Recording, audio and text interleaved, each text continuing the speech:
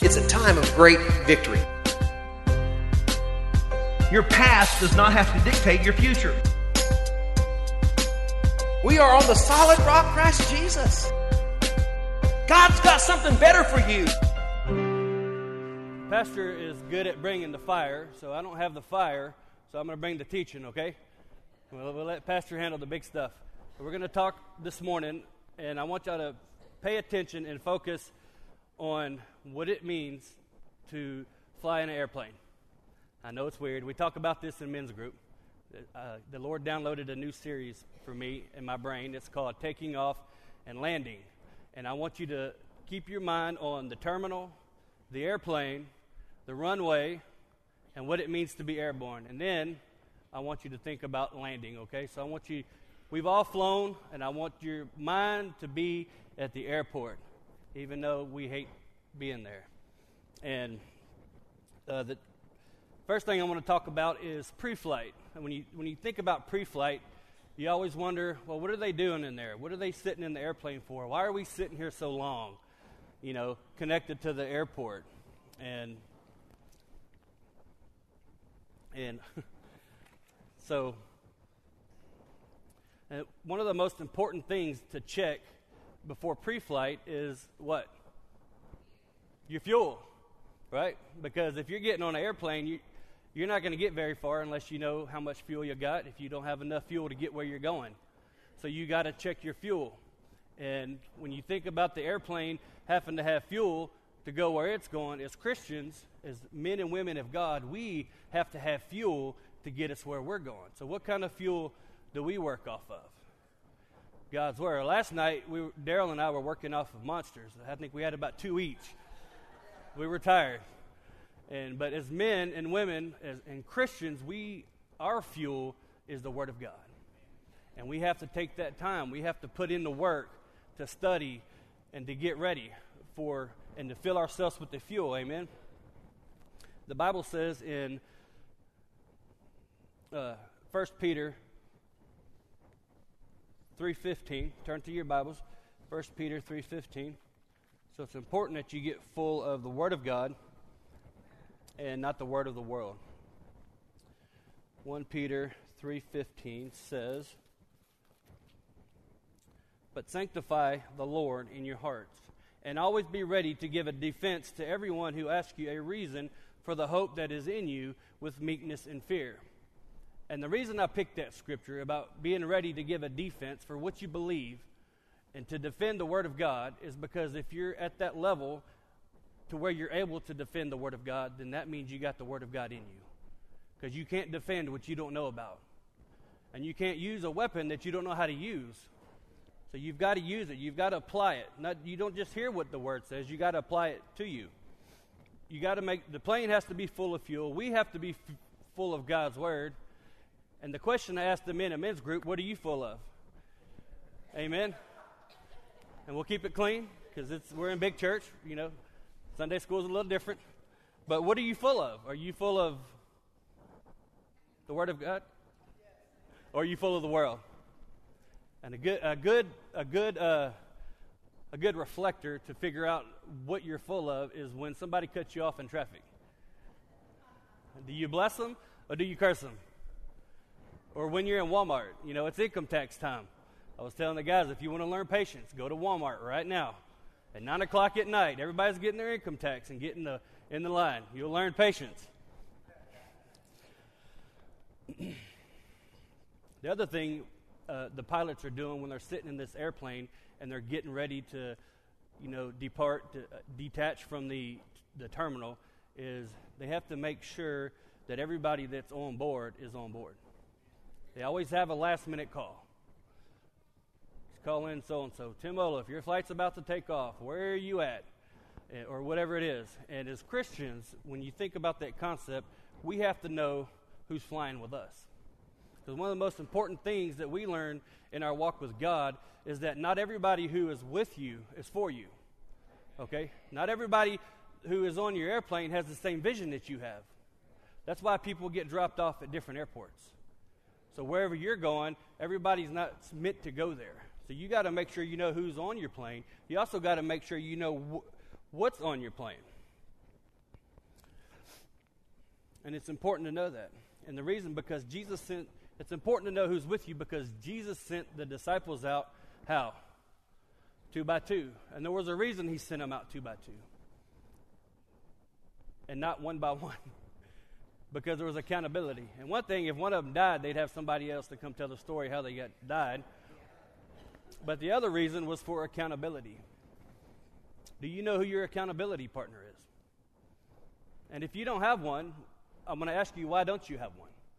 Because at this day and age, with everything that we got going on in this world, with social media, things happening all over the place, we have to be accountable.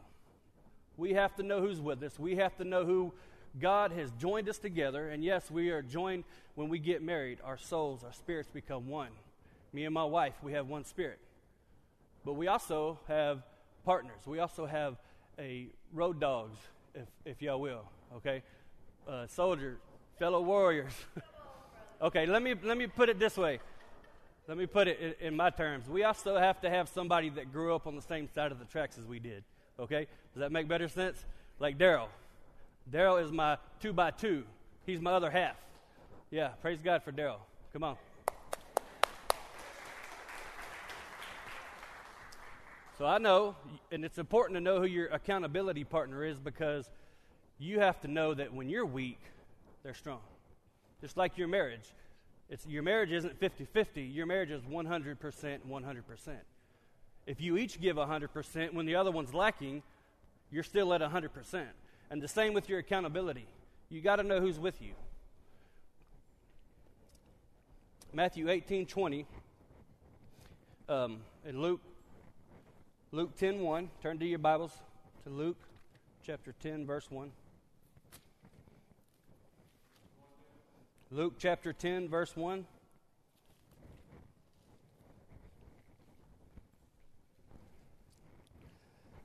After these things, the Lord appointed 70 others also and sent them 2 by 2 before his face into every city and place where he himself was about to go. And also Matthew 18:20. For where 2 or 3 are gathered together in my name, I am there in the midst of them. The other part of why God sent us out 2 by 2 is so that you and your partner, your road dog, your disciple that's with you, y'all can agree on touching any one thing, and what is done here on earth will have to be done in heaven will be done here on earth. And that's why we have accountability partners. And if you don't know your accountability partner, maybe you should just, Facebook it. Somebody will like it, and then you can say, hey, let's be friends, right? Because that's how we judge our social status and where we are in life is how many likes we get. Except for Eric, my brother. He doesn't have Facebook, and sometimes I envy that. Yes. Sometimes I envy that. And when I want to get a hold of Eric, I have to call the President of the United States. Because my brother over here, and I love him with all my heart, he's the other half of my 2 by 2. So you're saying I got half and half, which equals 1, so we got 3. But it is what it is. But I envy that sometimes. And the other thing we have to know, the pilot knows, whenever he goes and he gets on the airplane, no pilot gets on a plane without first knowing where he's going. So do you know where you're going? Do you know the path that God has set out before you? What are you doing to not help God find that, but what are you doing to find your way? And Daryl and I talked about this the other day about waiting on the Lord. There's 2 types of waits. The Bible says those that wait upon the Lord shall renew their strength. They shall mount up with wings like eagles. Okay? What kind of wait are you doing? There's the type of wait where you're sitting at home eating bonbons and watching Married with Children. Okay? And looking in the crowd that's probably, okay, I'm not even going to go there.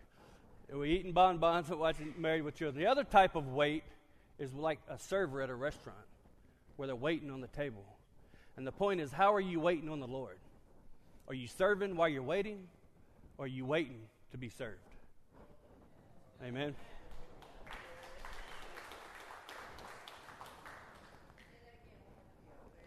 Are you serving while you're waiting, or are you waiting to be served?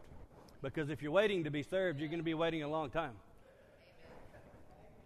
But you have to know, the pilot has to know where we're going, and we have to know where we're going. Jeremiah 29:11 says, "For I know the plans I have for you, says the Lord, plans of peace and not of evil, to give you a future and a hope." And that's the path that God is sending us on, giving us a future and a hope. One of the things that, as Christians, we always are scared to go where God is calling us to go. Some of us are real bold and ready to just rush out and jump right in. You know, some of us are real timid and just insecure. But one thing for sure, that God will never send you to a place that He didn't already prepare you for. It's in you. The reason I grew up, the lifestyle that I had when I was growing up and being poor and just, you know, going without electricity for months at a time. The only food I would get is if I went to school and got my free lunch. And the weekends, it was kind of fend for yourself. And we would sit around like vultures around the table waiting for somebody not to finish their food so we could finish it. And it's real business. And people still live like that today. But God didn't make that happen, but that was the circumstances, the path that I was on. And I don't want you to ever think that God will take you to a place to teach you a lesson, because God doesn't do bad things to good people, but He will allow things to come into your life. And even though we may not know the path that God has set for us, He's already in preparation. And you think back to, you read the story about Jonah in the well. When we open the book of Jonah and we start reading about Jonah, we read about the worm, we read about the wind, and we read about the whale, the giant fish. But what we don't realize is that whale was created many, many years before Jonah was. See, while we're still having our trouble and our moment here, while we're trying to figure out what's going on with our life, God has already set in motion where we're going. He's already set things in our path to get us straight. Amen? And the other thing, I don't want to get too far in Jonah, but don't despise the little things. You see, it was the worm that came in and ate up the bush that got Jonah off his blessed assurance. And reluctantly, he went to Nineveh and asked him and made him repent, told him to repent. And it just abruptly ends. The book of Jonah just ends with, "Why did you do that, Lord?" You know, he was bitter to the very end. And as we figure out where we're going, we're full. The plane is full of fuel. We know who's riding with us. We have to have, the other thing we have to have is a direct line of communication with the flight tower. So one thing about a flight, when you get ready to take off, is from the time the pilot sits in that seat to the time they land, they're in direct communication with the flight tower. Okay, so who are you in communication with this morning? Who are you talking to more? Are you talking to Facebook? Because, I mean, it is what it is, you know. Who are you talking to? Instagram? Snapchat? Oh, that's a new one, right? Or am I already old? Is that an old app? Who do you spend time with in the morning when you wake up? Randy Travis, not a bad choice. I always listen to my friends drive lowriders. Gets me going. Okay, I'm just kidding. That was supposed to be funny. As Christians, we have to have a constant line of communication with God. And no matter what's going on, no matter who's flying with us, no matter who's not with us, we have to know who we're communicating with. So how do you communicate with the flight tower? How do you communicate with God? How much time do you spend in prayer versus how much time you spend watching television? How much time do you spend studying God's Word versus how much time do you spend doing extracurricular activities? See, we get it messed up. We get it confused sometimes, that we think that busyness is godliness. We think that the more busy we are, the more God approves of us. But one thing that God didn't call you to do was to be busy.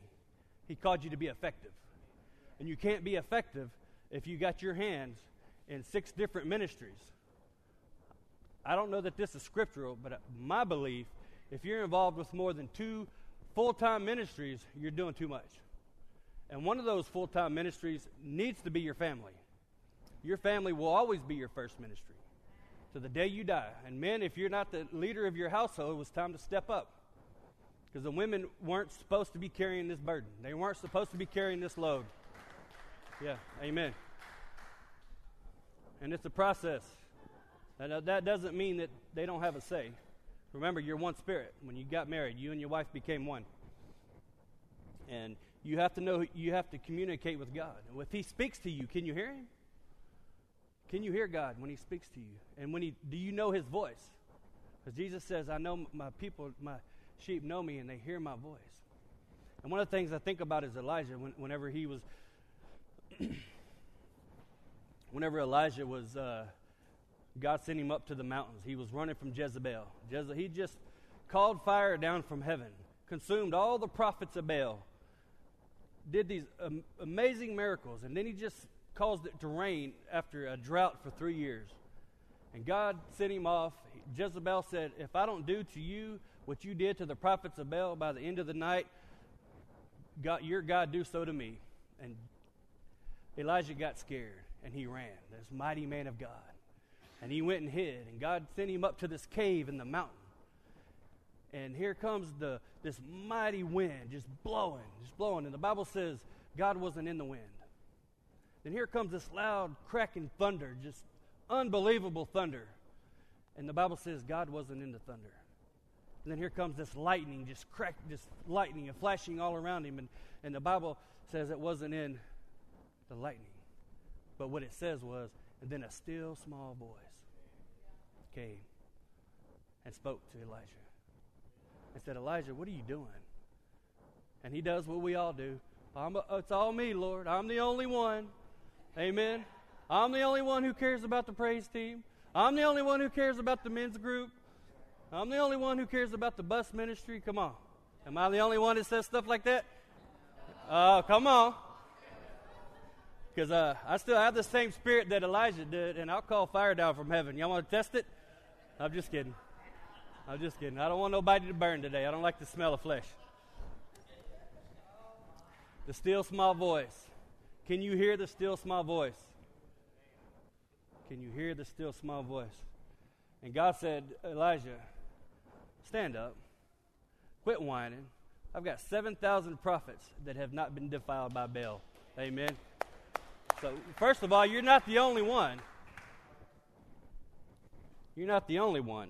The other thing, when you're at the terminal and the plane, there's a point where the plane, they lock the doors and they pull away from the airport.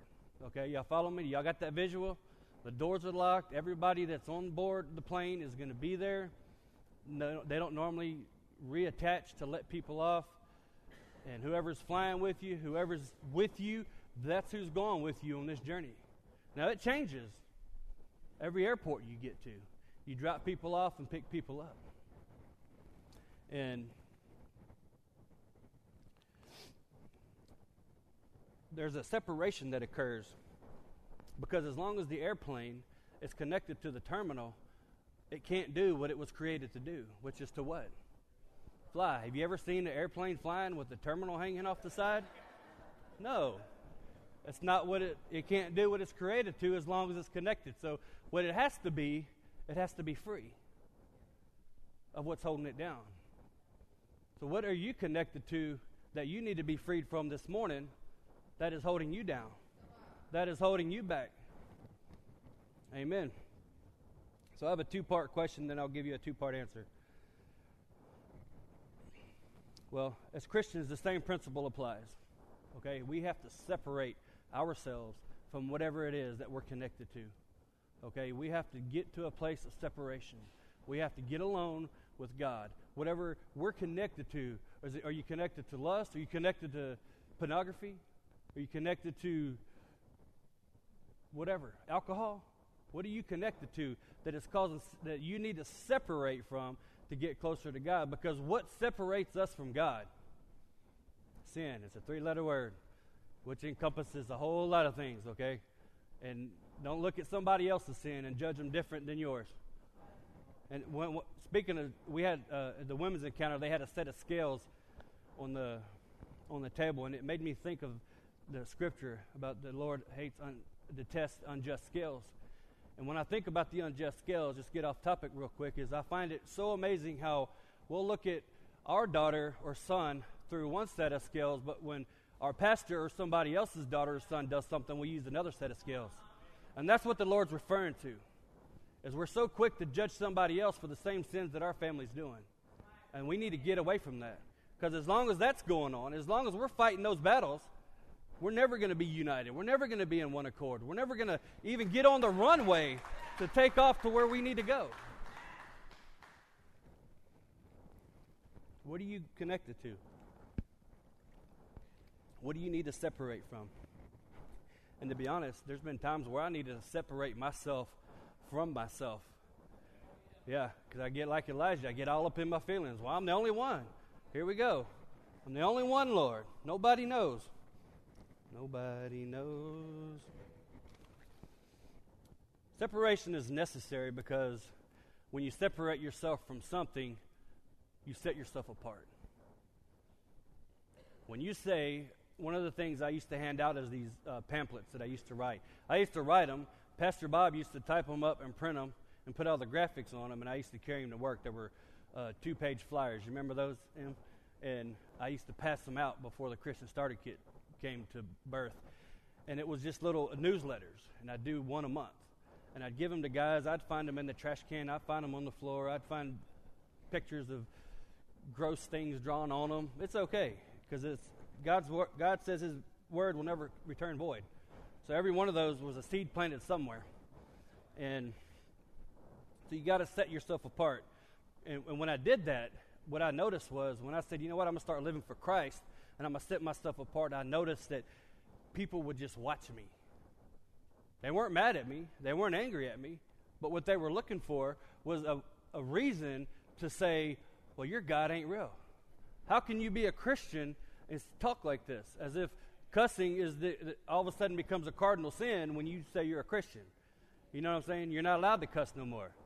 And because it's unholy. It's a filthy talk. But we do it. And all eyes on you. And people start judging you. But anyways, you set yourself apart. And when you set yourself apart, you have to spend time with the one who has told you to be set apart. You can't set yourself apart and say, you know what? I'm going to be a better Christian, and I'm going to go read all these books over here written by Oprah Winfrey. That's not going to help you, unless you're going to set yourself apart for that. But we're Christians. We were called to be set apart, to be sanctified, to be holy. And I asked the men this morning, if somebody came and asked you, what is your purpose? What is your purpose in life as a Christian? What would you tell them? To know God and to make Him known. That's it. Yes, that's it. Thank you, Tawana. To know God and to make Him known. If you can do that, you don't have to be a top-notch preacher like our pastor, but you'll never get more powerful doctrine and Word of God than what our pastor brings. I promise you.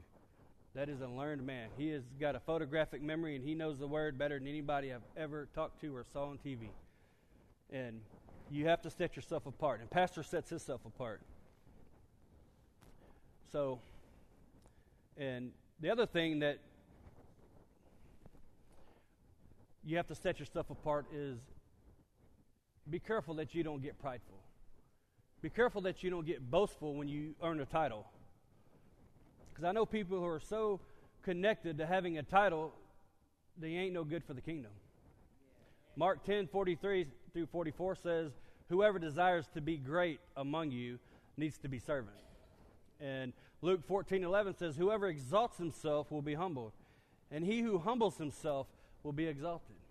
And that's important. And Pastor mentioned it last week, and talked about it in men's group this morning. You look at Peter. Jesus just come up to him, and come here, Daryl. Jesus come up to Peter, and he said, on this rock, I'm going to build my church. Right? And then 2 verses later, Peter is telling the guy that created him, rebuking him. And that quick, he got prideful from a little bit of authority. And I'd say the thing that I don't worry about titles. The only titles I'm concerned about is when my wife calls me husband and my children call me daddy. Anything else doesn't matter, because we're all servants, no matter how you want to look at it.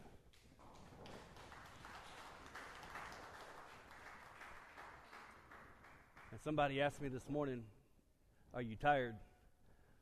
And I said, soldiers don't get tired. Whether you're in here scrubbing the floor, washing dishes at the women's conference, or you're behind the pulpit bringing the word, you're a warrior for God. You don't get tired. Your eyes may rest, but you're at constant battle. You're in constant battle. So we got to separate ourselves from that. What good is having a title if you ain't got no followers? I mean, you can stand up there and beat on your chest and say, I'm the boss, I'm in charge, but who are you in charge of if nobody's listening to you? You, yourself, and you. Amen? And yes, we do have followers. Somebody told me that, we're not supposed to have followers. Only Christ is supposed to have followers. But in 1 Corinthians 11:1, Paul says to imitate him as he imitates Christ. Amen? And then again in Matthew 28:19 and 20, Jesus says, go therefore into all the world, making disciples of every nation, and baptizing them in the name of the Father, Son, and the Holy Ghost. So you're making disciples. And it's hard to imitate somebody if you're not following them. It's hard to make disciples if they're not following you. Amen? And no, they don't follow us, but we are an example. Because when I first became a Christian, looking at where Charlie was, and Pastor and Dwayne, looking at where their walk was, that was way beyond my reach. I need to come down a little lower like where Wade was. Okay. I'm just kidding, Wade. I'm just kidding. I love you, Wade. You know what I'm saying? So it's hard to see sometimes as new believers that are unchurched, that have never had nothing to do with God or Christ. It's hard to see, to get up to that level of, wow, man, how do these guys do that? So you got to, in a sense, set your standards a little bit lower. And that's where discipleship comes in.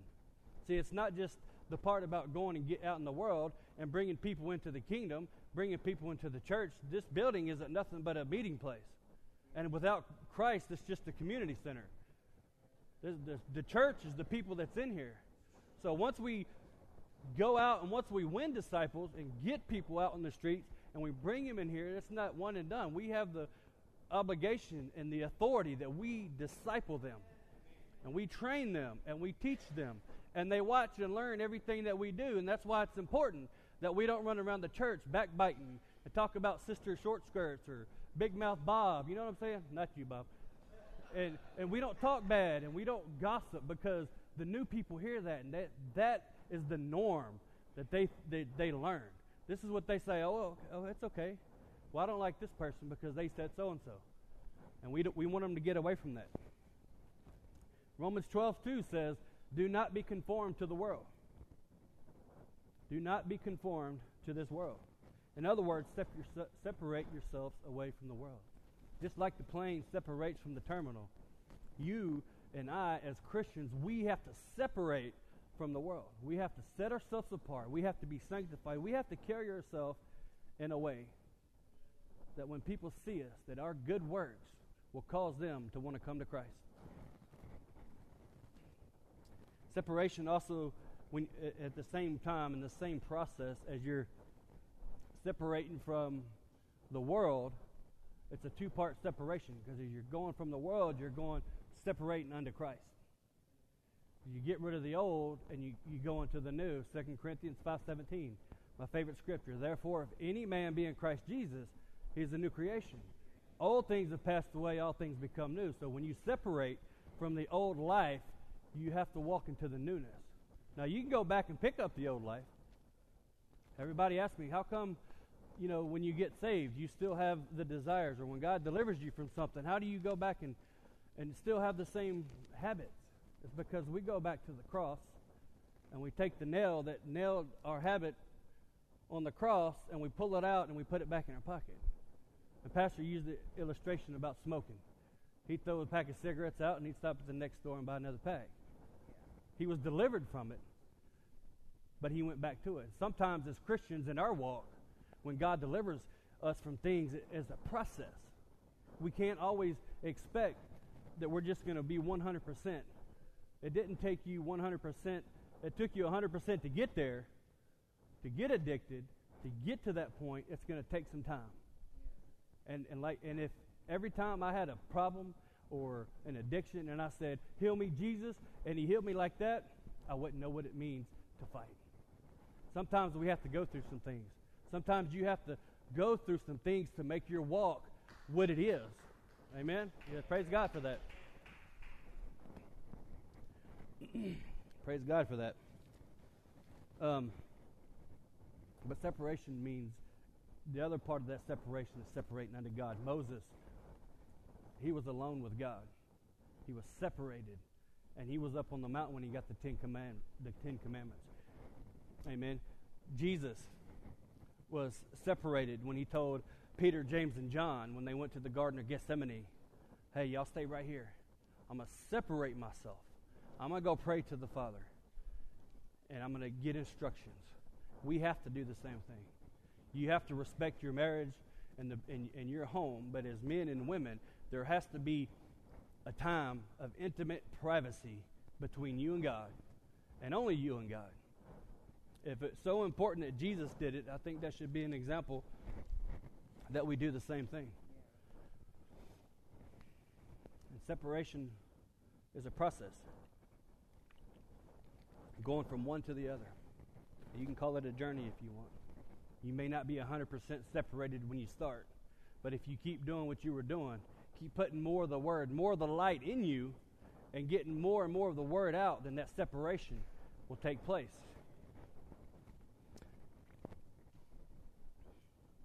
And I'm going to say this like I said in men's group. Separation is preparation. Separation is preparation. Y'all probably see I put all of my study stuff on Facebook. I don't know who reads them. I don't ever get any likes, but it's okay, because that doesn't define me. Okay? It doesn't matter. I send messages out every week to about 100 guys, and usually Brent's the only one that responds. Thank you, Brent. I love your encouragement, brother. He does, and he gets it 3 times. On our special pages, he gets it by phone and text, but it's all good. I am who I am. Separation is preparation. When you're separated from the world, then you're preparing for something. Amen. You're getting ready for the war. You're getting ready for the battle. You don't prepare for the battle during the battle. Amen.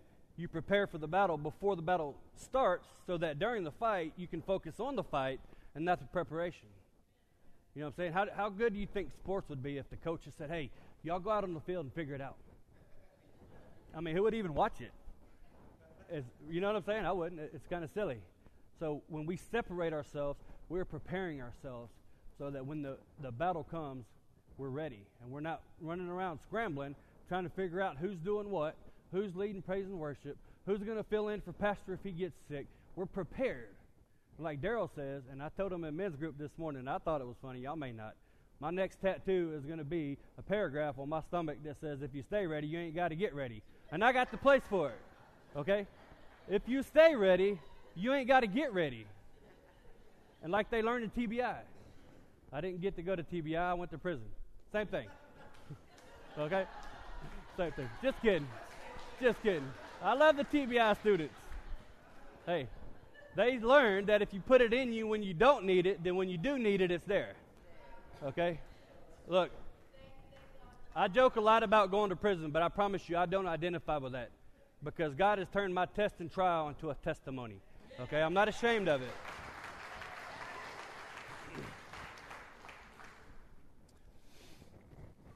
When the airplane separates from the terminal, it leaves everything and everyone behind. And when we separate ourselves unto God, we leave everything and everyone who ain't on the flight with us behind. Now, that doesn't mean that we stop being friends with our friends. That doesn't mean that our family stops being our family. All that means is that the people that aren't with us just didn't buy the ticket. Because being a Christian, going on a journey, letting God take you where He wants you to go, it's going to cost you something. There ain't nothing free in this world except salvation, and it's free to us, but it cost Jesus his life. Okay? Freedom ain't free. It costs something. Let me go back to my notes. Amen. But yeah, call the fire department. It just simply means they didn't buy a ticket, because in order to go where you're going, it's going to cost you something, okay?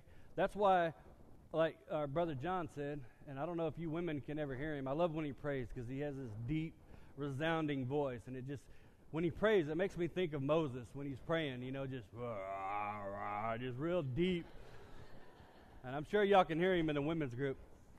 But like he said, the higher you go in your walk with as a Christian, and the closer you get to God, the smaller your circle becomes. The smaller your confidants become. The smaller the people that you trust become. And it's not that that you're better than anybody. It's just because they ain't bought the ticket to go where you're going. Because the closer you get to God, the smaller your circle gets. It'll cost you some friends, okay? It'll cost you some family. It'll cost you time. It'll cost you sleep. The words ain't going to write themselves in your mind unless you read them. And while you're putting in the work, be careful not to get the Elijah attitude. While you're putting in the work and studying and praying, and you flip on Facebook and all your friends are out having a good time, it's going to cost you something. Because if it was free, it wouldn't mean anything to you. Have anybody ever given you a car or something and you're like, you have no emotional tie with it unless you went and bought it yourself, and the first thing you say, don't you dare get in this car with dirty feet.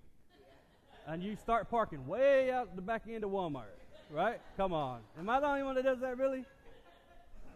Or you get a brand new car and this big old floppy-eared dog runs up out of the bayou and jumps right into your truck. True story. That actually happened to Eric.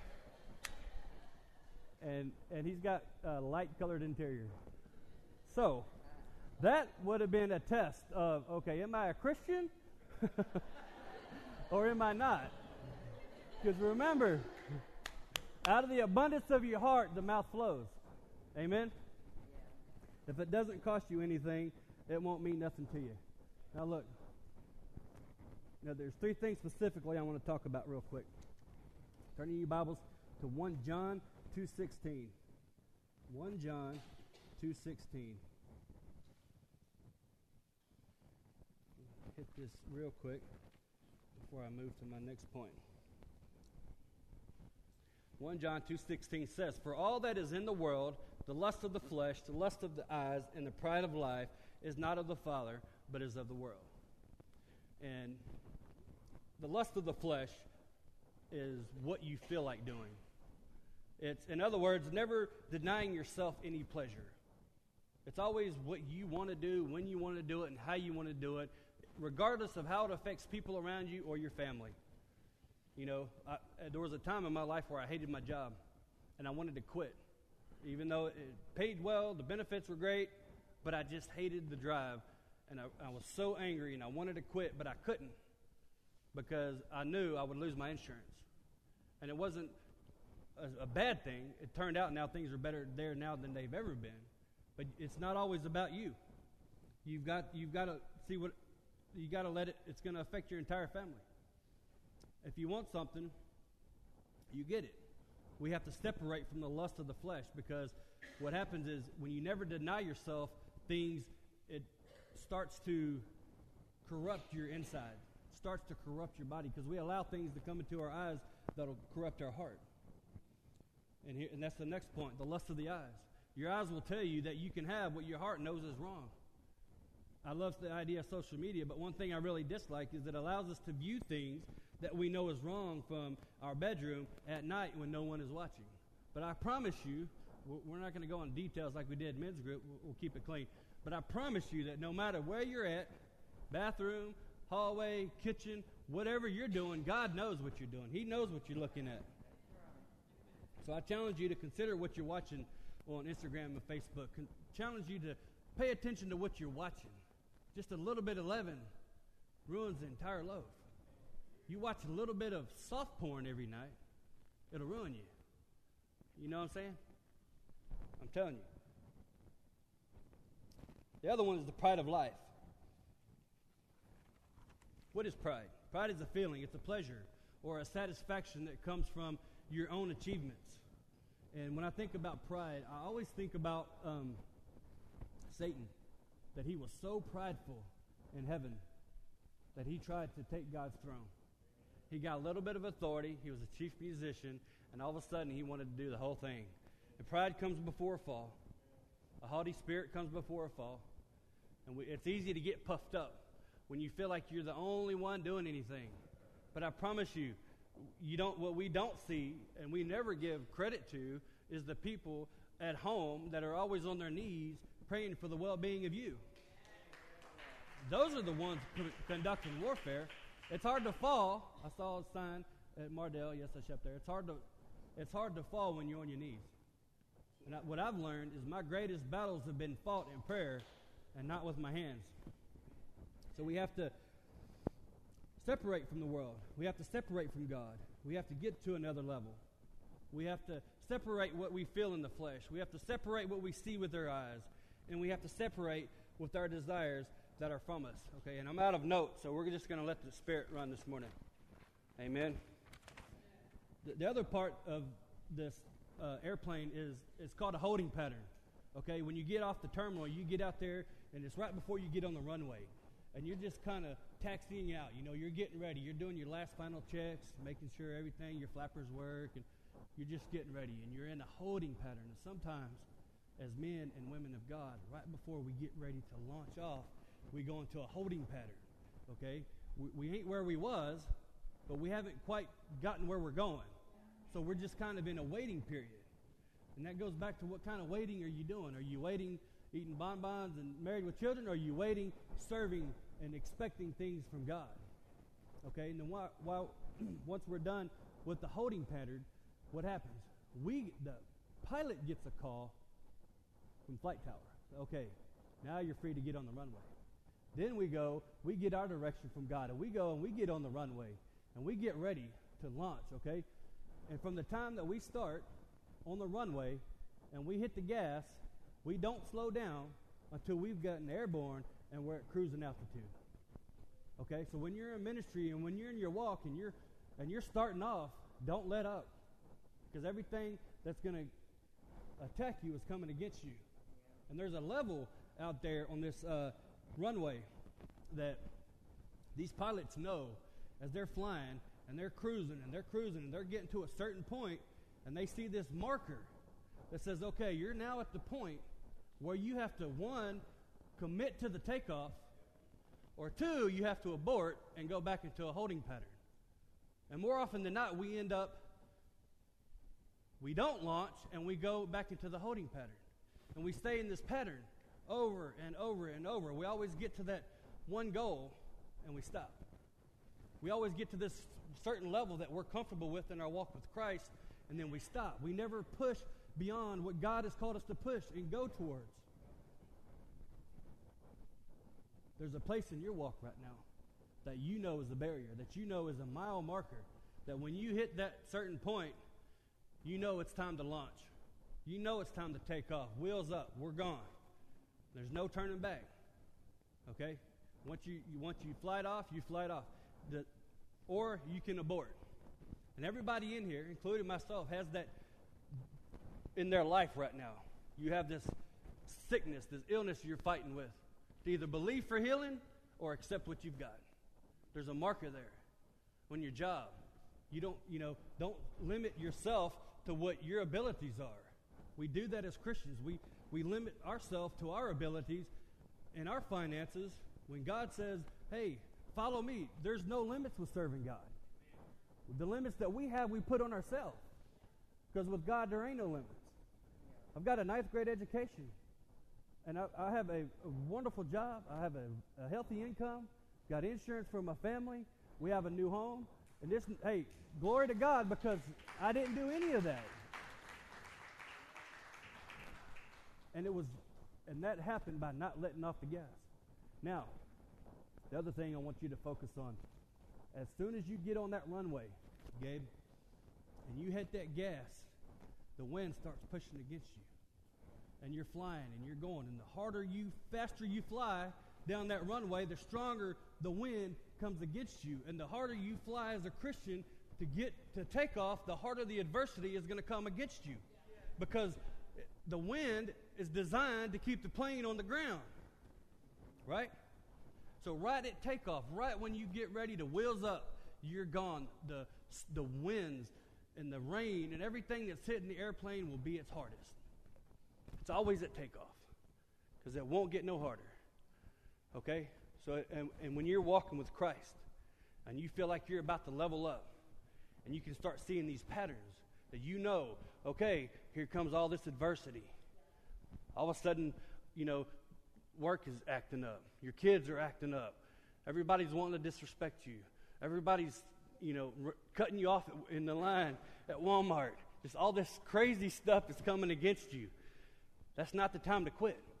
That's not the time to throw in the towel. That's the time, right when they take off, they give it that last bit of power, and it flies off. And what we need to understand is the fuel that is in the plane is greater than the wind that's pushing against it. So greater is he that is in me than he that is in the world. Amen? We got to launch off with that. We can't. It gets even better. We're running out of time, but it gets even better because the very thing that was trying to keep the plane down is the very thing that's going to launch it into the air. Amen? Come on. Praise God for that. Hey, the very person that is getting under your skin and causing you all this problem are going to be the very people that God uses to take you to that next level. Amen?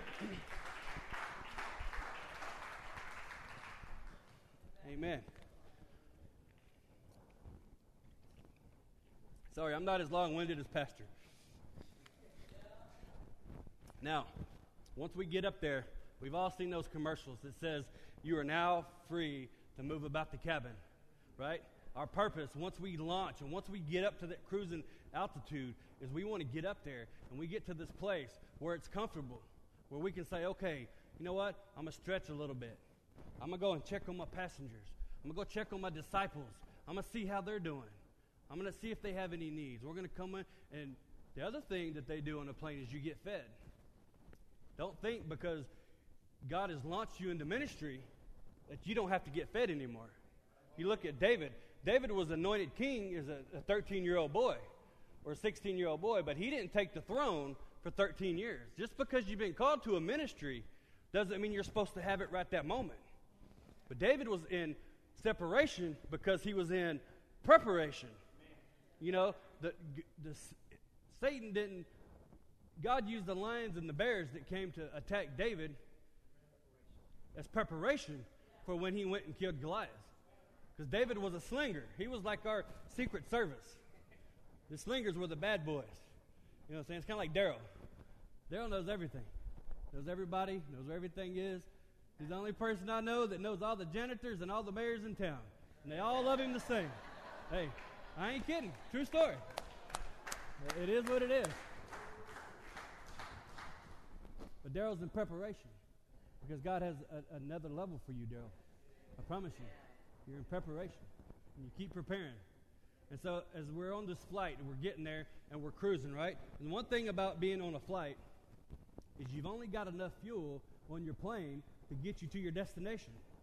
So once you know you're getting close to where you're going to have to land, you start preparing to land. So you're always preparing. See, I don't think that God ever intended for us to reach a certain destination and call it quits. Because why? Because as Christians, our destination is where? In heaven. So that means, to me, I'm constantly on a journey. I'm constantly fighting for what I know God is calling me to be. Now, just like the flight, you go from terminal to terminal. And as Christians, we go from level to level. Sometimes we pick people up. Sometimes we drop people off. Amen? But you got to prepare to land. It's important. I don't want to get too fast. You have to prepare to land. Because you are. You're up here soaring. You're with God. Everything's perfect. You're free to move about the cabin. You're eating peanuts, getting free juice, hunky-dory, la la la. Life is good. Okay. 2 times you got to buckle up when you're on the plane. At takeoff and at landing. And why? You have to buckle when you land. Because as you're coming down, the same winds that were trying to keep you from taking flight are the same winds that's going to try to keep you from landing. So the same enemies and the same people that's trying to try to keep you from going into your ministry are going to try to keep you from getting there. So you buckle up because you don't know what's going on. And them pilots, they're in constant contact with the flight tower. What are the winds like? What is this person going to say, Lord? How is this person going to react? Sometimes when I prepare messages for men's group, I anticipate what Brother John is going to say or Charlie's going to say. And I do that so I can have an answer. You know what I'm saying? You got to know, because they're going to come against you. Not that they're coming against me in that sense, but you have to be prepared. Separation is preparation. So when you get ready to land, you got to buckle up. Okay? And as you land, you go in and you hook right back up to the terminal. And what happens at the terminal? Refuel? Resupply? Okay, you know what, Daryl? You've had a bad attitude this whole flight. You're done. You're staying here in Pennsylvania. We're going to Delaware, okay? Come on, Eric. You're going with me. Get on Delaware. And that's what happens. Not that we abandon people, but not everybody's meant to go. Grab that, Daryl. Do you know what I'm saying? You drop people off and you pick people up. You refuel. You resupply. And I look at that sometimes as coming back to church. Because this is where we get fed. This is where we get built up. This is where we get excited about Christ. We come into worship. We listen. We praise God. And, you know, I've been doing a study on spiritual harvest. And one thing that I studied that really hit home to me is you come in, because we're all Christians, we're all believers. We come in, and we come in here, and we hear the Word of God, and we sharpen our sickle, right? The harvest is ready, the workers are few. And we sharpen our sickle, and then we go home. Then we come back the next week, and we sharpen our sickles, right? And we come in week after week, sharpening our sickles. Month after month, sharpening our sickles. Year after year, before you know it, you wasted a whole lifetime sharpening your sickles, and you don't even use them. The tools that God gives you is meant to be used. The landing gear that is on that plane is meant to help you get down safely. And when you reconnect to the building, you're going in and you're resupplying on God's Word. You're resupplying on fellowship. You're resupplying on not just the things that you're receiving, but there's things that you got to give out when you get there.